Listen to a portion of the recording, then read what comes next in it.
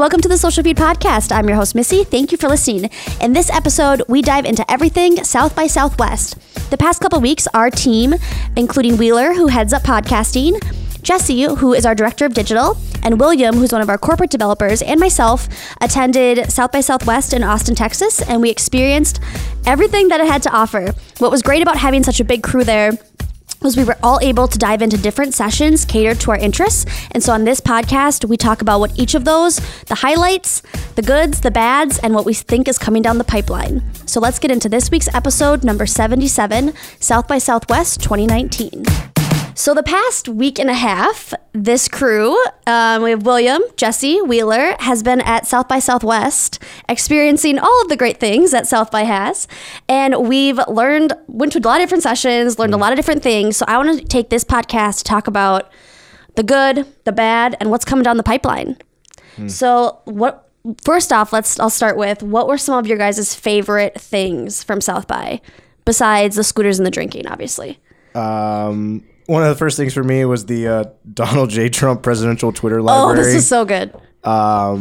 It was just, I mean, honestly, it's, political affiliations aside, like the way that I think The Daily Show was able to pull off this just, traveling museum to Trump's tweets, the presentation, they nailed it. It was amazing. And this thing was all over social media. but can you explain to people who haven't seen it, like what it all composed of? Yeah. So essentially, The Daily Show took over the second floor of the Driscoll Hotel in Austin, which is like this historic hotel. I think said it was founded in like 1890 something, right? And they took over the second floor. It just looks like this elegant marble, like ballroom. Gorgeous. Yeah, it was amazing. And so they created like a mock museum on this floor, solely based on Donald Trump's Twitter history, right? And so, it was everything from displays of like a histogram of tweets per year to comparing previous tweets versus current tweets, and then they even had it was a screen with his live Twitter feed that anytime he tweeted, an alarm went off, and people would come rushing in and like take a peek. And so the day I went, there were 6 tweets. He tweeted 6 times, and so all day people were just staring at it and laughing. I mean, it's amazing. They even had this like bronze like memorial thing that said "Gone but not forgotten," and it was tweets that he's deleted. Yeah, and it was just genius. Yeah. And there was a thing when you first walked in where you could enter in your name and like what Donald Trump would call you. Yeah. Mine was fake Missy Young. Yeah, I was. Do you remember what yours was? Poorly rated William. Poorly rated William. Just all the activations were just genius. But I just think it's like to me it's. I don't know. There's so many things, but like one of the things that I thought was cool that Comedy Central and Daily Show, they were able to do is take something that is, digital and make it something that is real that you can touch, right? Like that was a really, I think, cool experience to see that translation. And then I think too, just showing kind of the era that we're in of, you can be as loud as you want on Twitter, and that reach it really is there. But also that stuff is pretty permanent, right? So I would say that would be kind of the consistent theme across South by, was just taking things that are online and making them into this like cool experience. Would you guys agree with that? For the most part? Yeah, for sure. I mean, I think, one of the most interesting things when you go down there are all of the activations that they have for like different pieces of media. Like there was a gigantic display this year for a new show that's coming out on Amazon Prime, I believe, called Good Omens. Mm-hmm. And so it was this huge area called like the Garden of Earthly Delights, where you can go in there, get free food, free drinks, but then they're also like heavily promoting the show. And Wheeler and I were debating just how much money goes into something like this. It's just really kind of mind-blowing. Yeah, the branding that takes place at the event is unbelievable, from brands like Amazon, Google. Was Google there? Google was there. Netflix in past years, Showtime, Lululemon, these huge houses taken over by these brands. It's just a whole nother level of branding that I've never seen anywhere else besides Austin during South by. And the budgets are just incomprehensible. Did you guys ever find like an amount from anybody that they threw around for how much it would have cost to do that?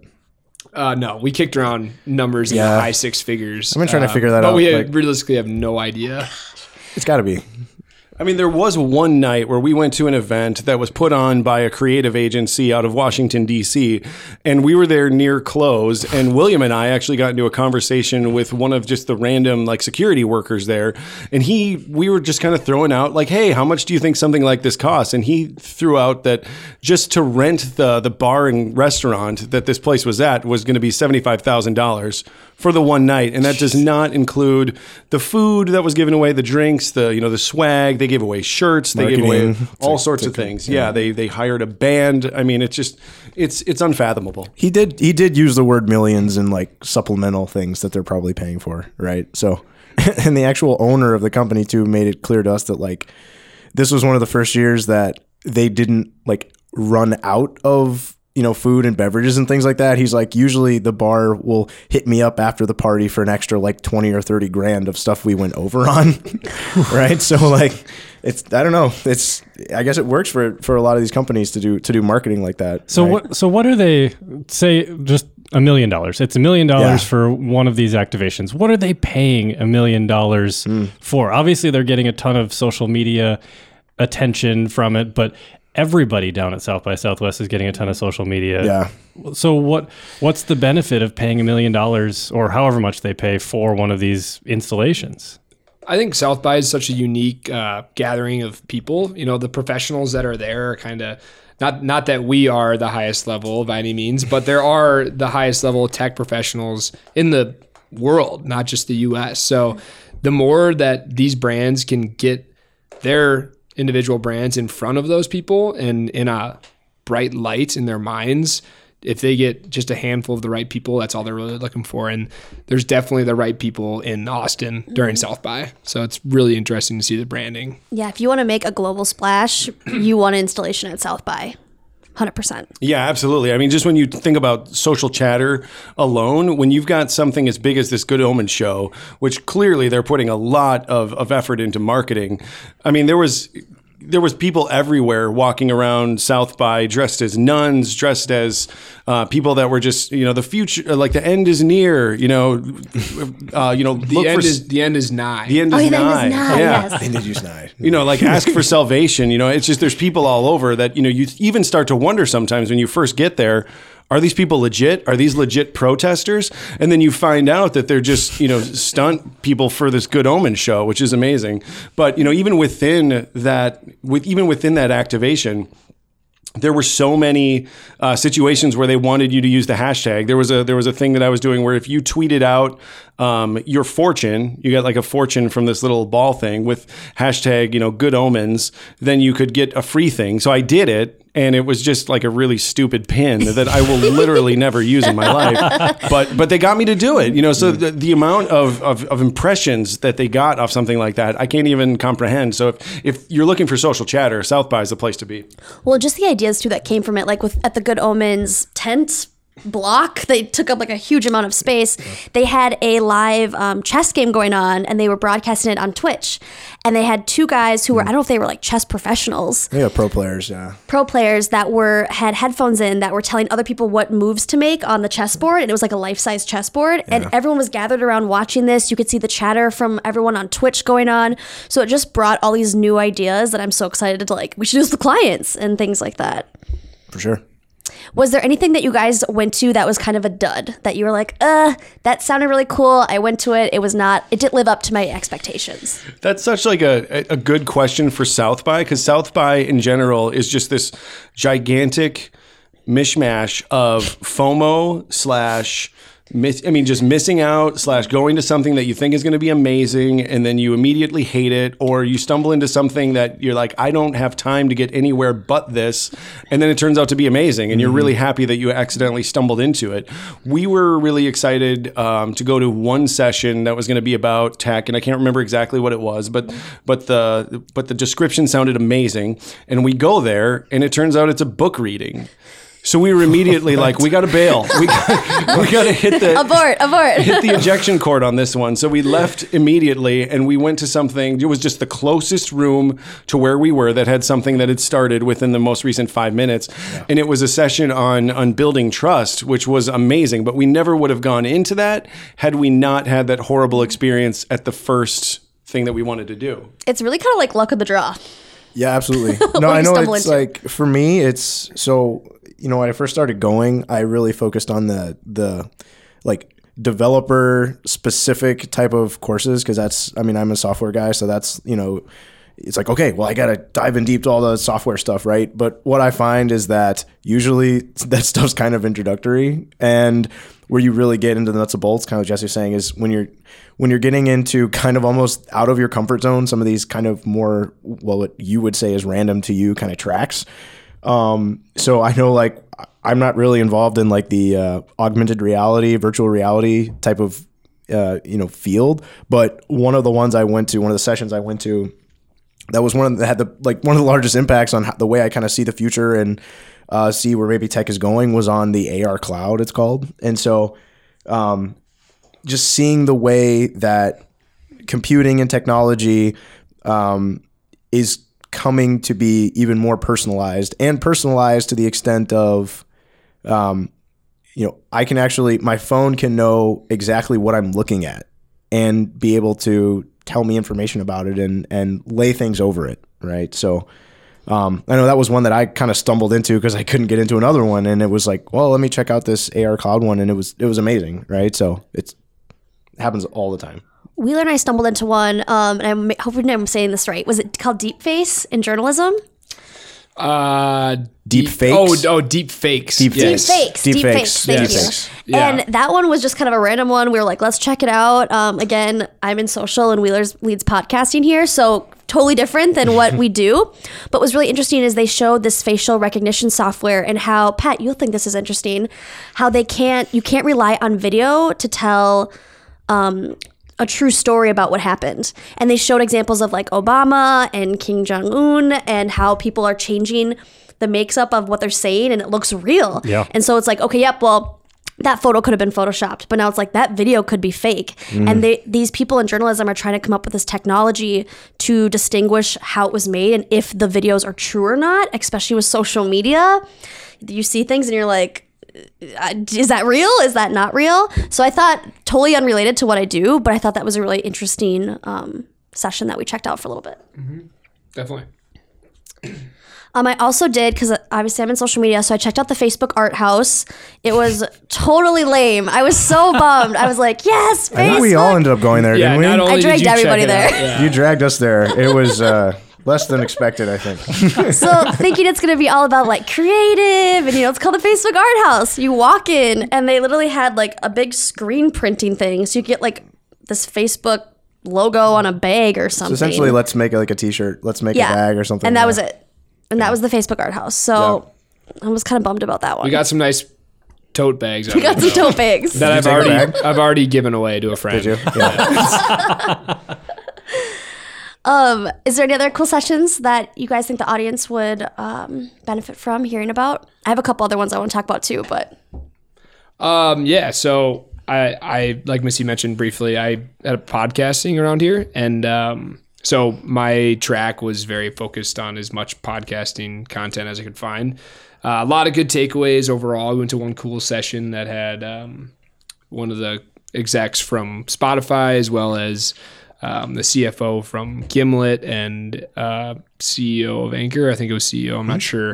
And they were talking about the recent acquisition of Spotify and Gimlet and Anchor. So that was really interesting just to see where they're going with that as we kind of enter this golden age of podcasting. Another big takeaway in the podcasting world that I got there was one of the largest things the industry has been lagging on is monetization. And Nick Quah, I believe, made the point. He's the editor of Hot Pod and writer, good newsletter. You should subscribe if you're in a podcast. And he said he's basically that this trend of new media and dollars being slow to enter the space is nothing new. It's been going on forever, from money, advertisers being hesitant to put money from print into radio and hesitant to put money from AM into FM. And so it's just kind of a normal cycle, and we just need to kind of be patient, but continue to push the ball forward as much as we can, and hopefully good things are on the horizon. One of my favorite sessions that I went to while I was there was the CEO of Gibson Guitar spoke. And he took this, he used to actually be the CEO of Levi's, and before that, the CEO of Salomon, for anyone who skis out there, who knows that brand. But Gibson filed for bankruptcy, and he was like, yep, I want to take on being the CEO, and I want to help this company and bring it out because they're a legendary brand. They've been around for 125 years. And so he really talked about, doing things like hiring people on your team who are, and I text Pat in the session, I was like, Pat, this is genius. Using the word momentum a lot. So people who are always willing to push things forward. Those are people you want on your team because that's what's going to, bring life into a brand like that who've had to file for bankruptcy. And he said some of the best brands are so simple from the consumer standpoint. So he gave examples like the iPhone. Super easy to use, but the back end is so much, there's all these things going on in the back end, but from the user standpoint, it's simple and it's easy. He's like, look at Google. When you do a search on Google, it's simple and it's easy for the consumer, but on the back end, there's this whole algorithm working. He's like, people need to think about that for brands as well. They try to make things so complicated, overload people with information about how it works, keep it really simple, and leave the complicated stuff on the back end. They don't need to know all the logistics of everything. Well, that's like you talk about restaurant menus. Yes. Some of my favorite restaurant menus are the easy ones. I might have my favorites at, an Applebee's or TGI Fridays or something, but there's 800 million things on the menu. So if you're new, how do you find what you're going to like and everything? And, there's tons of stories about that simplicity. Like GoPro a few years ago, they almost went under because they had 12 different models options, that you could get, and they were all almost exactly the same thing. What's the difference between a silver and a gold and a black? And they finally simplified, and they've got 2 cameras now basically that you can buy, and they're doing much better. So it's really funny that you bring that up because I went to, it was actually the session I just mentioned where we accidentally stumbled into it. It was called Building Trust in an Era of Distrust, and he really kind of broke it down into this 3-part thing, and it was go all in, show all in, human over algorithm, and to connect with what you guys were just talking about, finite over infinite. And his takeaway on that one was, in an era of infinite choice, the value of curation skyrockets, which he brought up almost those exact same things. When you go into a Five Guys, they have burgers, they have fries, that's it. You go to McDonald's and you've got 60 things on the menu. You get stuck behind somebody at the drive-thru there. It's because they're getting overloaded with what's on there. Like, they've been to McDonald's countless times, but they get there and they're like, there's too many things. I've got to recalibrate. And I'm almost willing to bet that they'll get the exact same thing that they got last time, but they're getting bombarded with choice. They don't know what they want to do. And he brought up the example of, Apple computers versus if you go onto Hewlett-Packard, HP.com. There's 400 different choices for HP. There's 6 for Apple. So it's just, our brains were not meant to be given all these options. And it makes us so much more happy. We feel so much more at home when we're given a limited amount of choices, because then we don't have to overthink things. We can say, yes, this is exactly what I want. It's, it makes it so much more sense for us, our internal compatibility.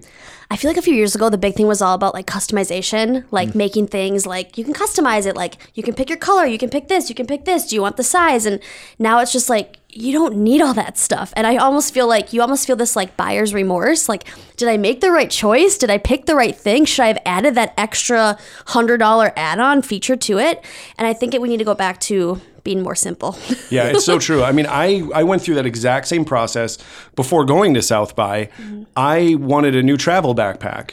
And I went onto Amazon and I searched for travel backpacks, and I was so bombarded with choices. I overthought this for days, not in a row, but, minutes here, minutes there over a week and a half span. And I was finally I got to make a choice. And so the one that I chose, I love. It was amazing. But the thing is that I probably would have been super happy with, 15 other bags there. But given so many choices, I got internally overwhelmed and I way overthought things. So it's so much. Again, you say it's so much better when you just have a few things to pick from. And I think a lot of businesses overcomplicate things when they really don't need to. Did any of your guys' sessions mention The Paradox of Choice? Have you heard of that book before? No. So and I only know it because I saw the author's name is Barry Schwartz, and he came out with this book. I want to say it was like 12 years ago. He's probably updated it since, but it's called The Paradox of Choice.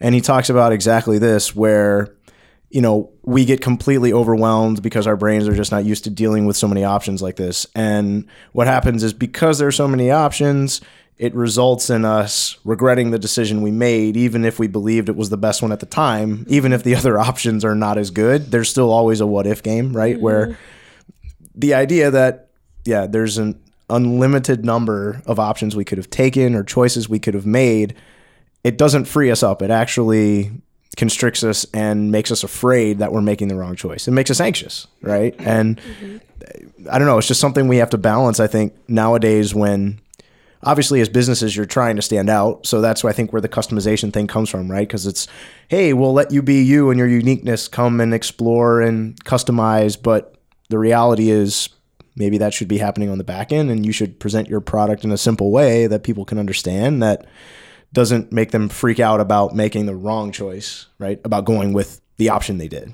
Well, if you're talking about customization, go back to like Apple computers. If you want an Apple laptop, there are like 5 choices, 6 choices maybe on apple.com.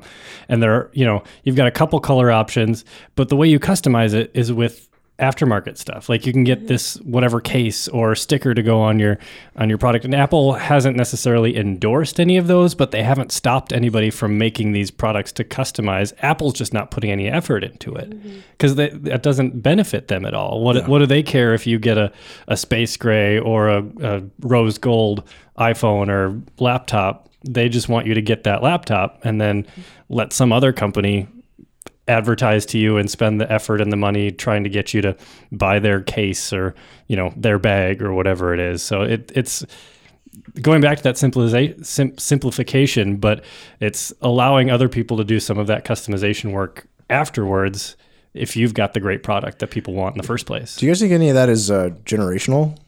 Like, you know what I mean? Because it seems like a fairly recent thing where people have seen this, like, it's like this choice overload, and I just want simple, right? It's like, let me go to a company that just makes sunglasses. I'm just going to get my sunglasses there, right? It's like, I don't need 20 options. Just give me my 3 choices. I'm going to pick the middle one, right? I don't know.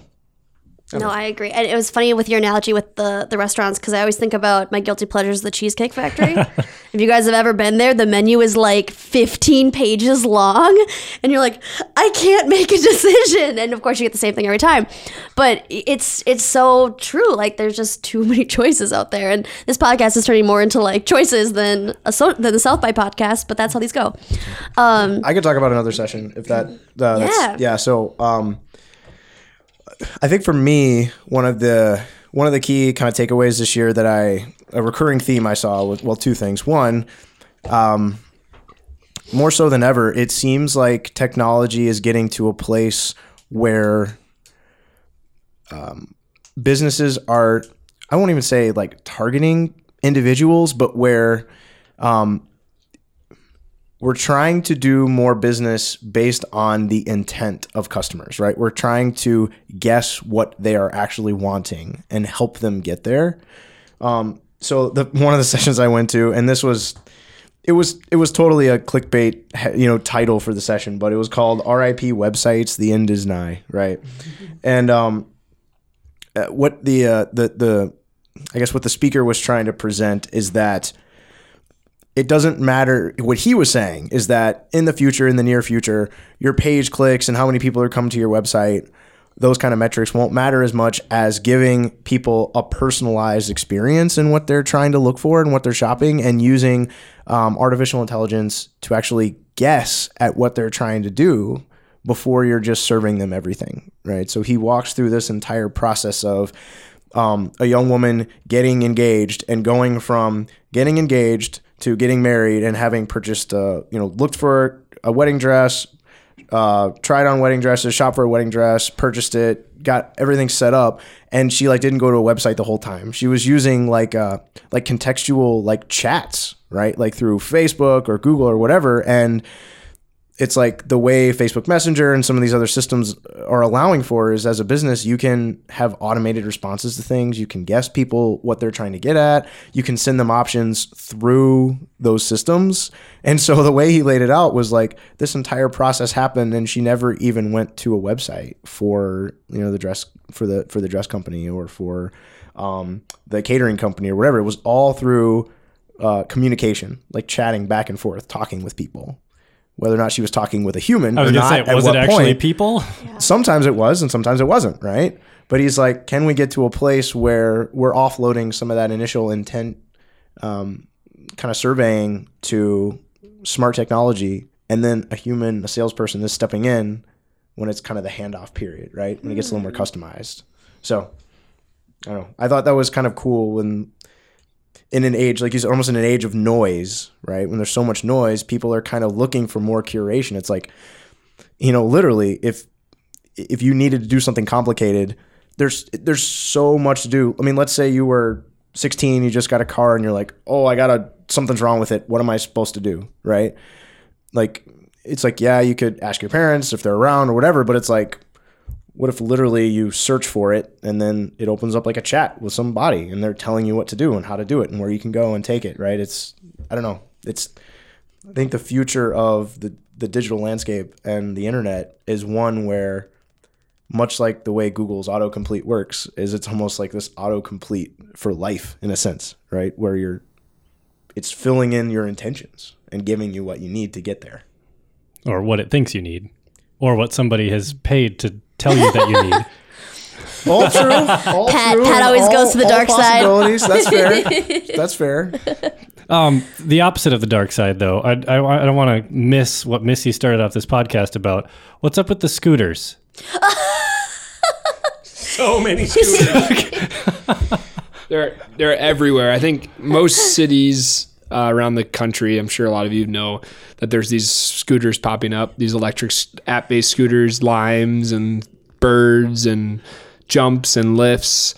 And I've never seen anything like it before South by. There's piles of scooters everywhere. And it makes sense because the South by, it's all kind of spread out. You know, the conference is spread across a dozen hotels and venues, all within about 4 miles, 2-3 miles of each other. And so it's really efficient way to get around the conference. And everyone at South by is at least somewhat techie. You know, everyone has smartphones, everyone has apps, everyone knows how to use QR codes. So everyone was on scooters constantly. People were going down. I saw a couple of people crash. Someone might have crashed in this room. But there were scooters everywhere. And it was chaos. Yeah, but so the joke at South by, because everyone was riding them, and it's funny because I saw a couple other people post blogs about their South by experience, and they're all talking about the scooters as well. It's just crazy. So many scooters. Yeah, it was insane. You know, it's funny. The first couple of days that we were there, we hated everybody on scooters. Every time somebody scooted by, we're like, that guy can just go somewhere with that scooter. But then we tried it. We were at the hotel and we needed to get across town pretty quickly, and we said, forget it. Let's just try one of these scooters. And it was the most fun thing it's the best ever. Experience and ever. From that point on, you're just like, where's a scooter? I want to ride a scooter. And they're really fun. I mean, I think that there is, you know, an issue, you know, in cities where they don't have designated bike lanes. Like, where do these scooters go? Because they're not necessarily fast enough to go on the street. I think we clocked our max speeds at 13, 14 miles an hour. I got up to 17 on one of the Birds. Birds are quick.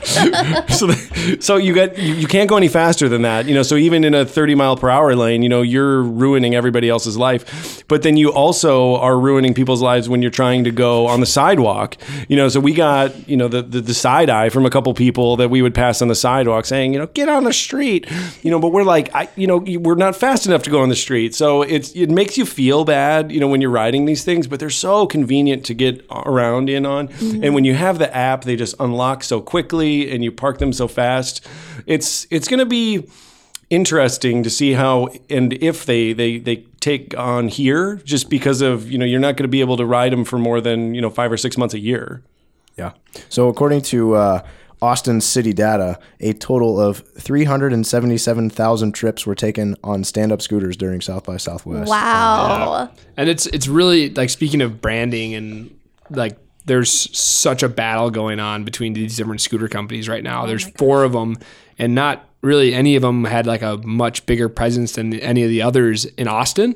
And it's getting a little dirty too. Some of the companies are hiring people to go out with Sharpies and to cover up QR codes. I saw a guy doing it on one, and I figured a company has to be hiring him to do it. I don't think anyone would just do that for fun. But I guess I don't know a company's hiring him to do that. So it's a total battle of who will win the scooter. Kind of like Uber and Lyft, how they're facing off. Now they got the scooters.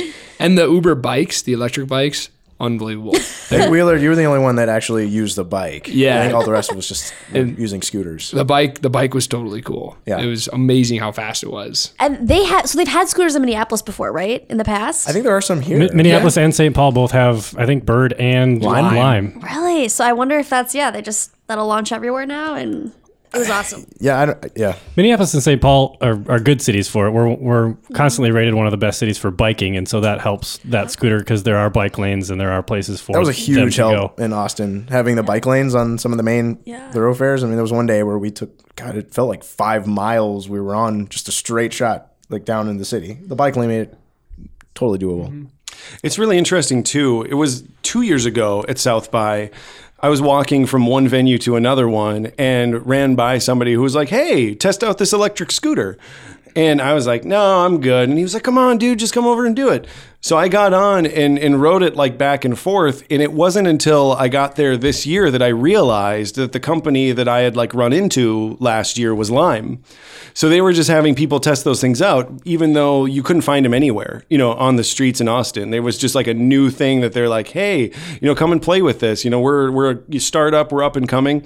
And then this year, again, like they were littered everywhere. You almost couldn't go a block without finding one. But of course, as much as they were used with 377,000 times, then you come to realize that there's a lot of them that are dead, that need their batteries charged, that people forgot to park, so they're unavailable, or for whatever other reason, we're just out for maintenance. So there was a couple times when we were just in rough shape trying to find one to get to someplace fast. What would you say your guys' biggest takeaway from South by was as far as something that you started implementing already? And again, I know it's only been like a few days since we've been there, but was there something that like really stood out to you? They're like, oh, I'm going to bring this back and I'm going to start implementing this for my clients or my brand or for podcasting or for website development. Yeah. One of the things that they touched on was obviously through our nature of our business, we're so local focused. Mm-hmm. And I forgot which session it wasn't exactly. I think Jesse was in there with me as well. They were talking about how at the end of the day, it's still so important that you communicate with your audiences in like a tactile way and an intimate scale as possible. And like to really engage locally is so important as this whole media and tech world blows up on a national and global scale.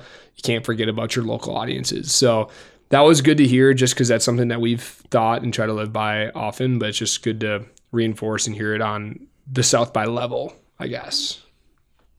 Yeah, I think for me, and all of us dealing in digital, I think one of the sessions I went to, for me, a very impactful thing was he mentioned something that Jeff Bezos said years ago when he was asked a question about Amazon, and he was asked, what do you think is going to change in the next 10 years that's going to, affect your business, where things are going, what's trending, what's going to be changing. And he actually said, I'm asked that question all the time, but the question that I've been kind of focusing on more now is what's not going to change in the future for the next 10 years.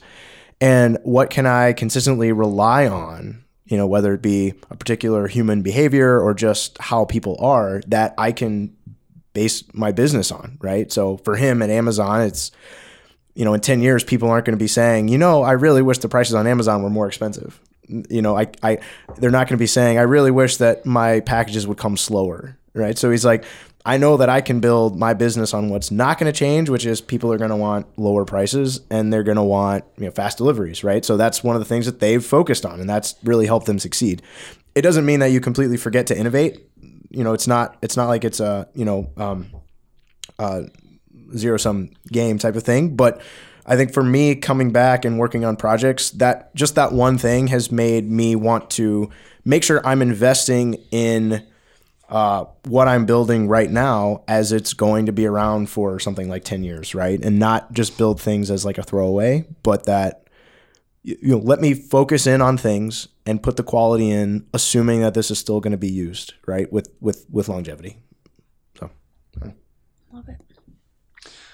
For me, I thought it's been interesting since we've got back. Almost every single person that we went to South by with has had like a big takeaway, and I didn't really have one big one, really. I had a bunch of little ones, that have tried to implement here and there, kind of everywhere. So it's interesting. I think, like Wheeler said, when everything is kind of globalizing, and we talk about all these gigantic monopolies, and there's 4 or 5 companies that seem like they're going to control the world, at some point, there is a real strong interest in local. There's a real strong interest in curated content. There's a real strong interest in that human personal touch, that you don't get from some of these big companies.